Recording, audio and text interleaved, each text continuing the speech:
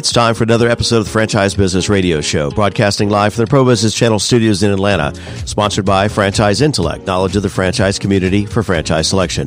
More info at franchiseintellect.com. Also made possible in part by franchise.city, a better way to buy a franchise. More info at franchise.city. And FranServe, the world's largest franchise consulting and expansion organization. More info at franserve.com. Now, here's your host, certified franchise consultant, Pamela Curry. Hello, this is Pamela Curry, franchise consultant for aspiring entrepreneurs looking to invest in a franchise that aligns for them, as well as the host of the Franchise Business Radio Show.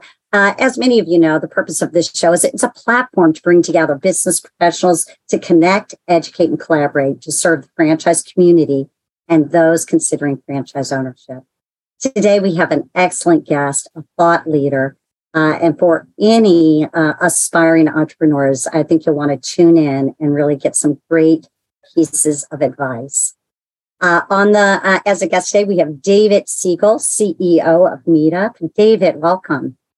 Good to be here. I love connecting, educating, and collaborating. So I'm in the right place. You sure are, right? This all comes together. David, would you mind sharing a little bit about your background and how you became the CEO of Meetup? Okay. You have, a few hours. We'll do this in 30 seconds. In 2 minutes, right? So I was an early employee at one of the largest internet companies back in the late 90s called DoubleClick. DoubleClick was actually acquired by Google for a couple of $1 billion, but it got me at age 24 years old to learn a lot about the internet and to become very digitally savvy. And very early in my career, so I was very lucky for that. And then I worked for a series of companies in executive positions at 1-800-Flowers, at a company called Everyday Health, then also as an executive. And then I became CEO of a company called Investopedia, which is the world's largest financial education site.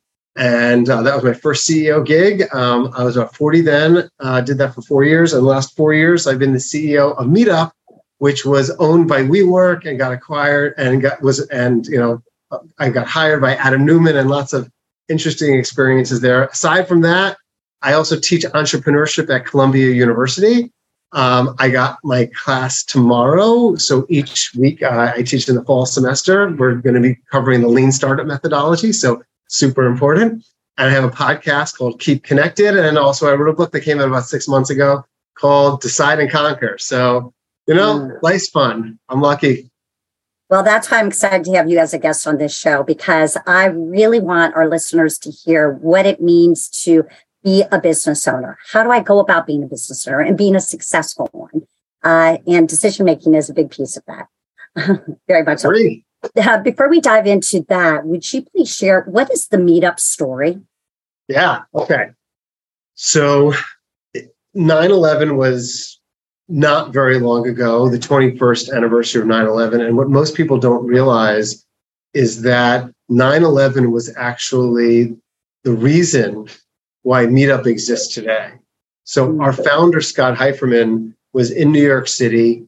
And just like everyone in New York, in the United States, around the world, we were all just in a state of shock about kind of what happened. And he didn't want to be by himself.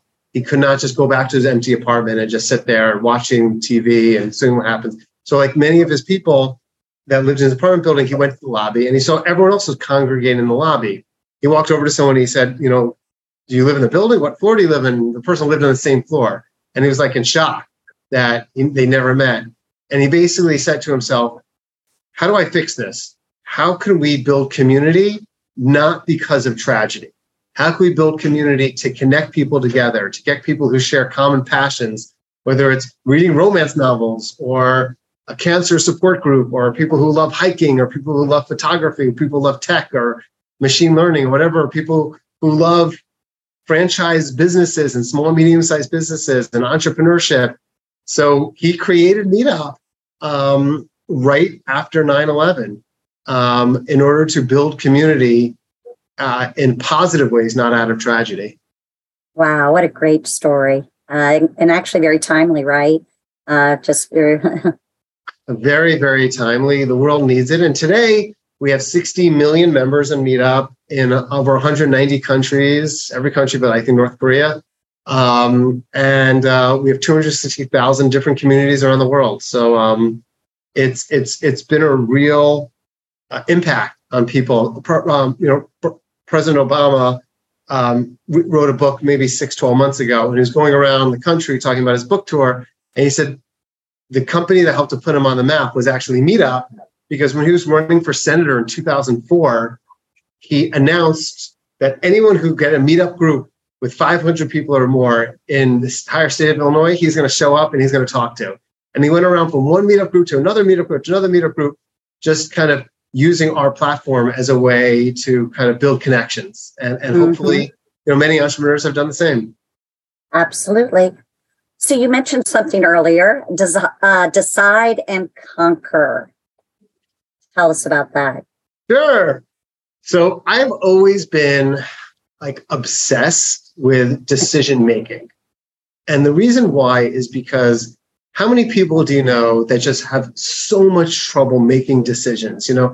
They let perfect be the enemy of the good. They don't want to be seen as a failure, so they don't want to fail. So sometimes they don't try, and then they lose the opportunity. But they don't understand what something that Teddy Roosevelt had said, which is the best decisions are great decisions. The next best decisions are bad decisions. And the worst decision is no decision. Well, we all know so many entrepreneurs that are afraid of making a decision because they make a bad decision, and that's actually being the worst decision. So I became obsessed with this concept and decision-making generally, and decision-making biases, because we have so many different decision-making biases, and I could go into some if you're interested, that during the pandemic, I decided to write a book kind of related to kind of leadership, decision-making, and kind of the Meetup story as part of WeWork and how we extracted, we're part of the WeWork culture and environment and then extracted ourselves from it. And so far, so good. It's been a really awesome personal experience, and being able to meet people who have read the book and find little ways in which it's helpful for them as entrepreneurs. So what exactly inspired you then to write the book? So big picture, I think that every person has been put on this world to have a positive impact on others. And I think we all have different strengths and superpowers. And like Pam, one of your superpowers is as a journalist and as a host and as an interviewer and as an influencer. And you're now realizing that and helping out so many people to realize their dreams and become entrepreneurs and small business owners. So for me, I felt like an area that I've studied my entire life in and is been in kind of leadership and decision making. And I've unfortunately worked for a lot of leaders that were terrible, and I've had mentors that were just changed my life in different jobs that I've had. And I just want to kind of give back. And you don't make I don't make money by writing a book. At the end of the day, like your hourly payment is probably like 1 penny per hour, considering how much time one puts into it, right? I think much like when I teach, I think that philanthropy is of money and it's also of time. And I think that when you're able to have thoughts that you could either teach others through oral or written, it's an opportunity to hopefully positively impact the world. So that's kind of why I wrote the book. I like that positive influencer, for sure. And I know there are so many multiple pieces of advice that you would be able to give to other leaders. And I don't mean to pigeonhole you, but can you pick one piece of advice that you would love to give to leaders out there? Yeah. Okay, here it is. Know thyself. What do I mean? We're all highly imperfect. We all have many biases.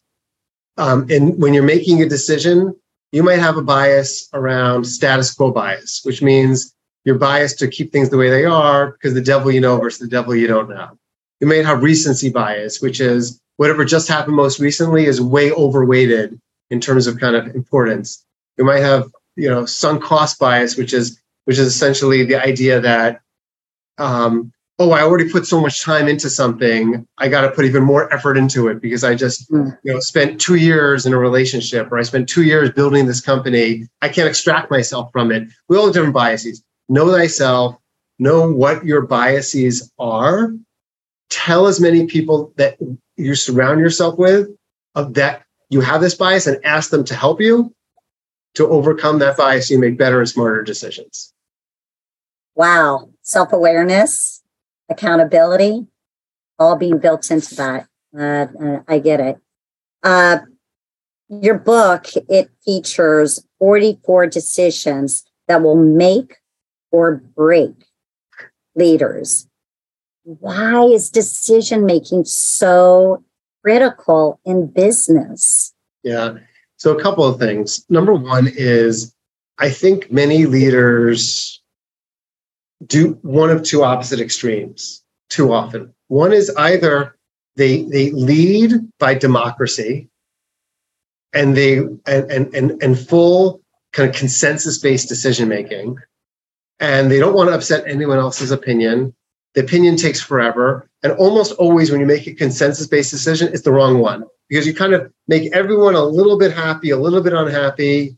And then you're like, okay, everyone can live with this. Let's do it. That's one extreme. And then the opposite extreme is like the tyrannical leader, whatever, the Steve Jobs stereotype. That's, I don't give an F what any of you say.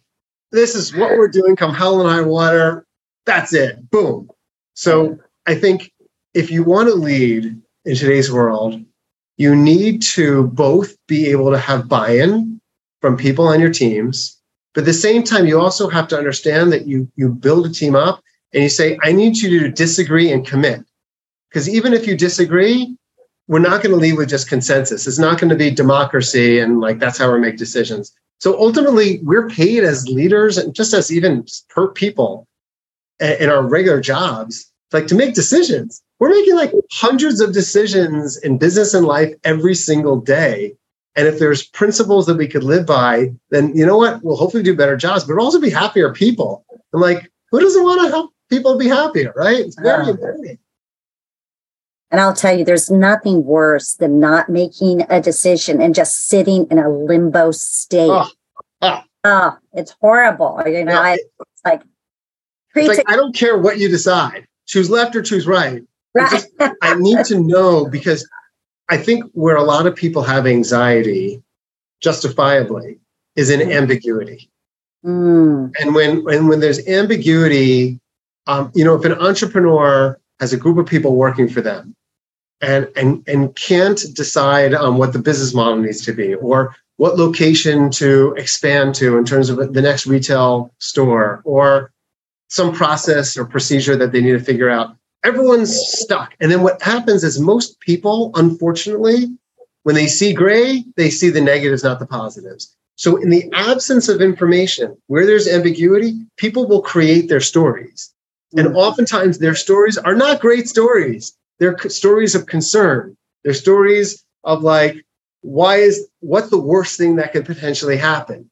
And then just by choosing something, it ends up always being almost better than whatever the story that someone would have created is. So it's so important to make a fast decision. Good point. And that's not to say that as the business owner, you aren't going to run into challenges, right? There are a lot of challenges that leaders run into. So let's go ahead. Let's go to the dark side a little bit, if you want to call it dark side. I don't know. But what are some of the challenges leaders face? Again, this gets back to when starting a business. Sure. What are those that want to be business owners, entrepreneurs? What are some of the challenges they might be facing? Sure. So I think, I can name a whole bunch, but number one is many entrepreneurs want to scale their businesses quickly because they may have just got an investment. There's pressure on them to grow and expand. And the reality is they may not have been able to figure out how their product is an amazing product. And a lot of times entrepreneurs that I know of, quote unquote, think that they have what's called product market fit, meaning that their product or service, their new business is really interesting to many people and a lot of people are excited about it.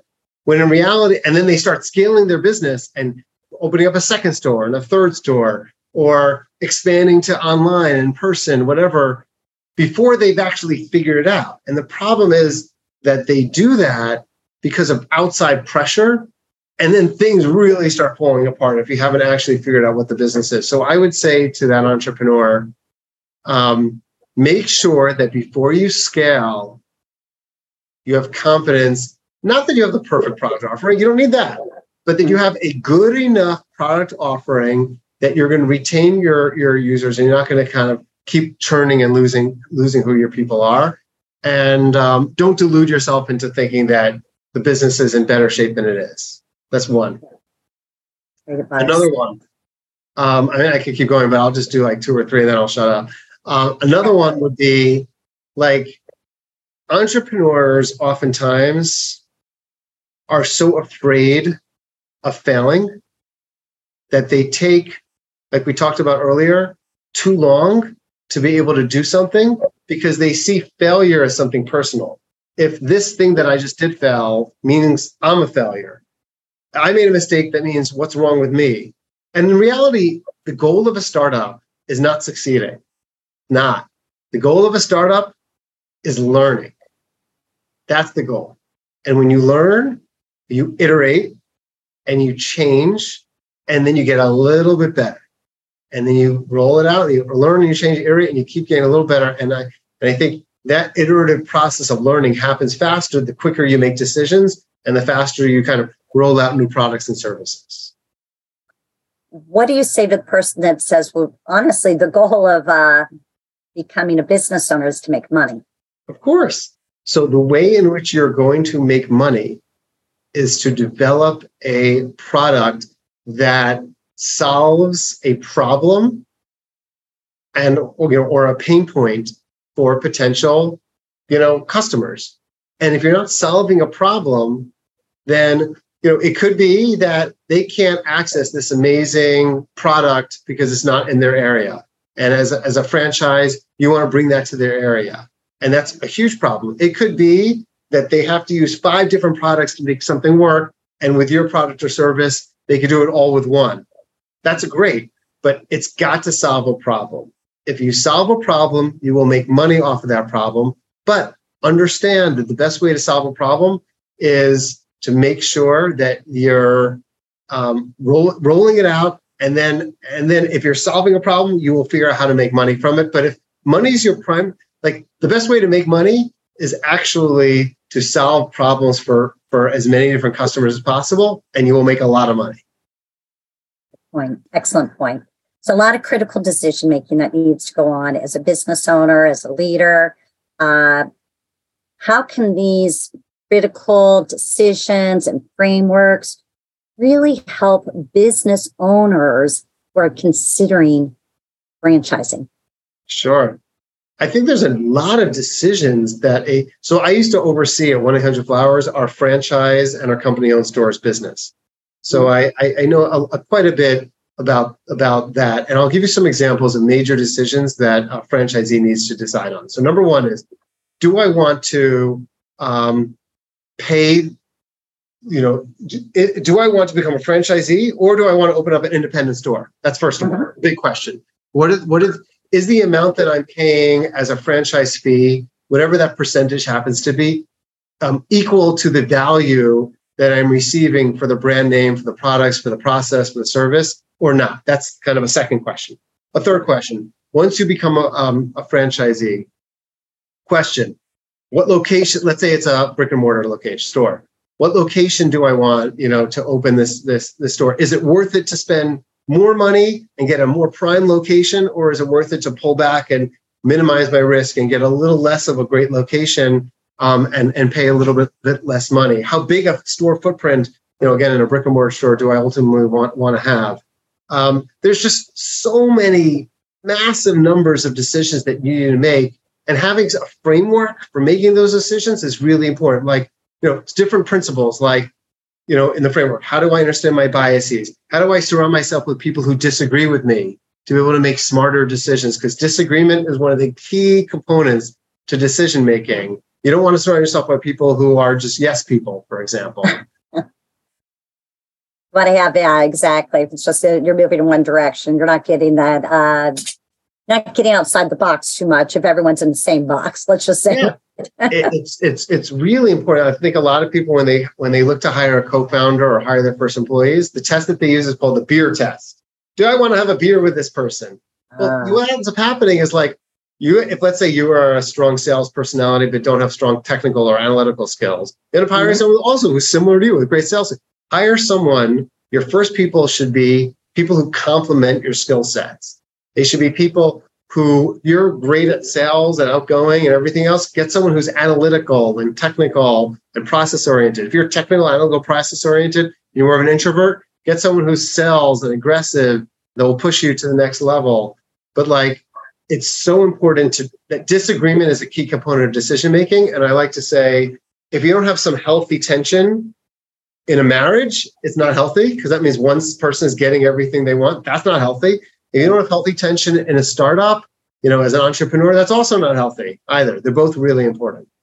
Yeah, well, it's sort of interesting that we're talking about this, because if you think about it, that's one of the many values of becoming a franchisee, because you are, a couple of things. You're getting that framework.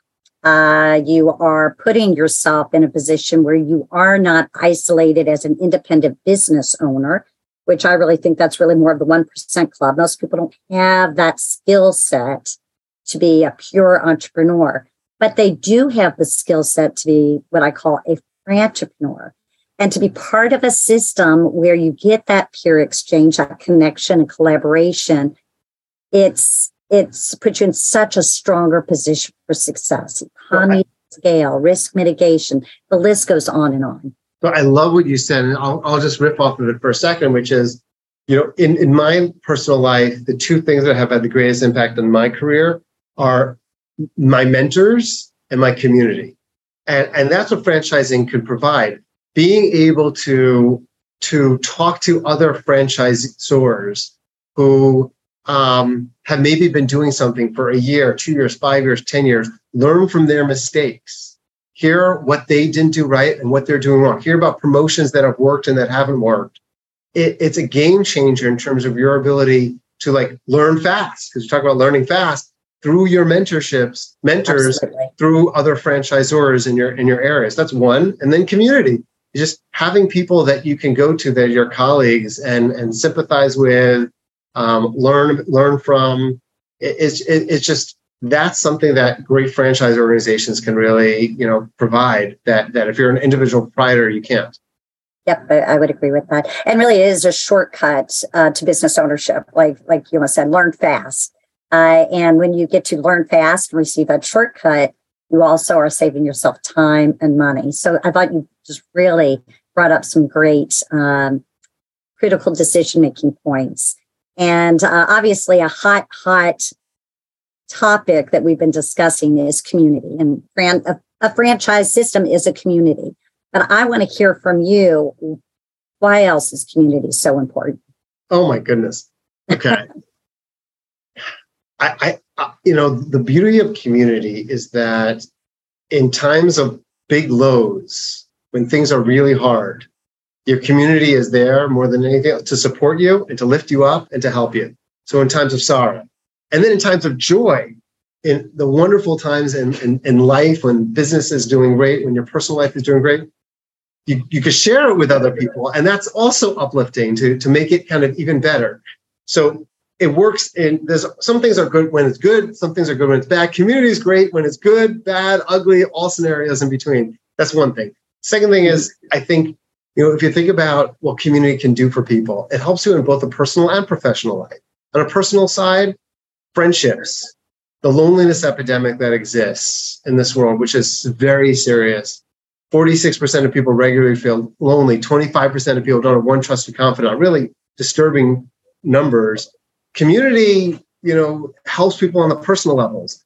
And then professionally, the number of companies and CEOs that I know that hire people because of their community, which helps them a lot, that find their first clients because of community, that helps them a lot, to find focus groups of people that they could get feedback from as part of a new franchise Z or small medium-sized business owner, that helps them a lot. So it's like community is just there for you to learn and grow from, and hopefully for you to give back too. And when you give back, you're also getting more than anything else. And the famous thing is, people learn from their teachers, but people learn more from their students.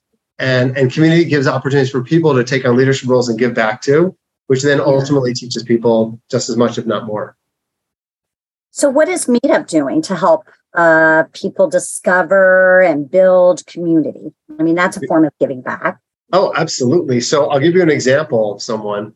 So there's a guy that I met. He lives in Dallas, Fort Worth, Texas. His name is Omar Acosta, and I could tell 100 stories. Don't worry, but I'll just tell you about Omar as an example to your question. But Omar was a severe introvert. He used to love rock climbing, but he got crazy into video games. He was playing video games 10 hours a day, 12 hours a day.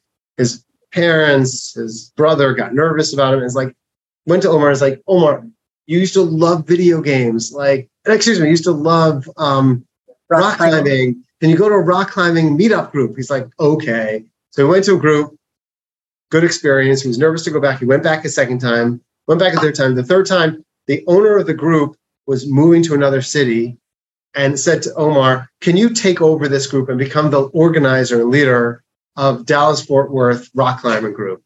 And he's like, wow, I've never led anything in my life. Let's do it.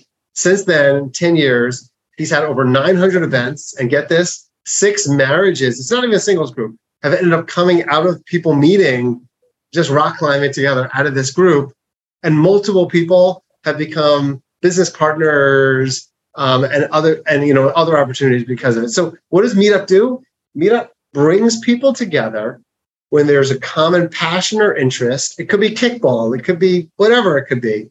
And when people are brought together around a common passion, then, great opportunities happen. I met with, a CEO of a company, and he told me he runs a data science education business. He said most of his leads for his business come through Meetup, which is, pretty cool. I'll tell you one more, which is there's a number of Meetup groups. One's in Palo Alto, another one's in Stockholm. There's like dozens of them where entrepreneurs go to the group, and it's called Help Me Find My Co-Founder group. And they pitch each other new business ideas. And then sometimes they try to help find other people who are interested in co-founding a company together. And they do that as part of Meetup groups too. So the goal is, like you said, connecting, support, education, connections. That's what we do at Meetup. Yep. Connect, educate, collaborate. There you go. You said it better. Thank you. That's just the mission of the Franchise Business Radio Show. So rolls off the tongue.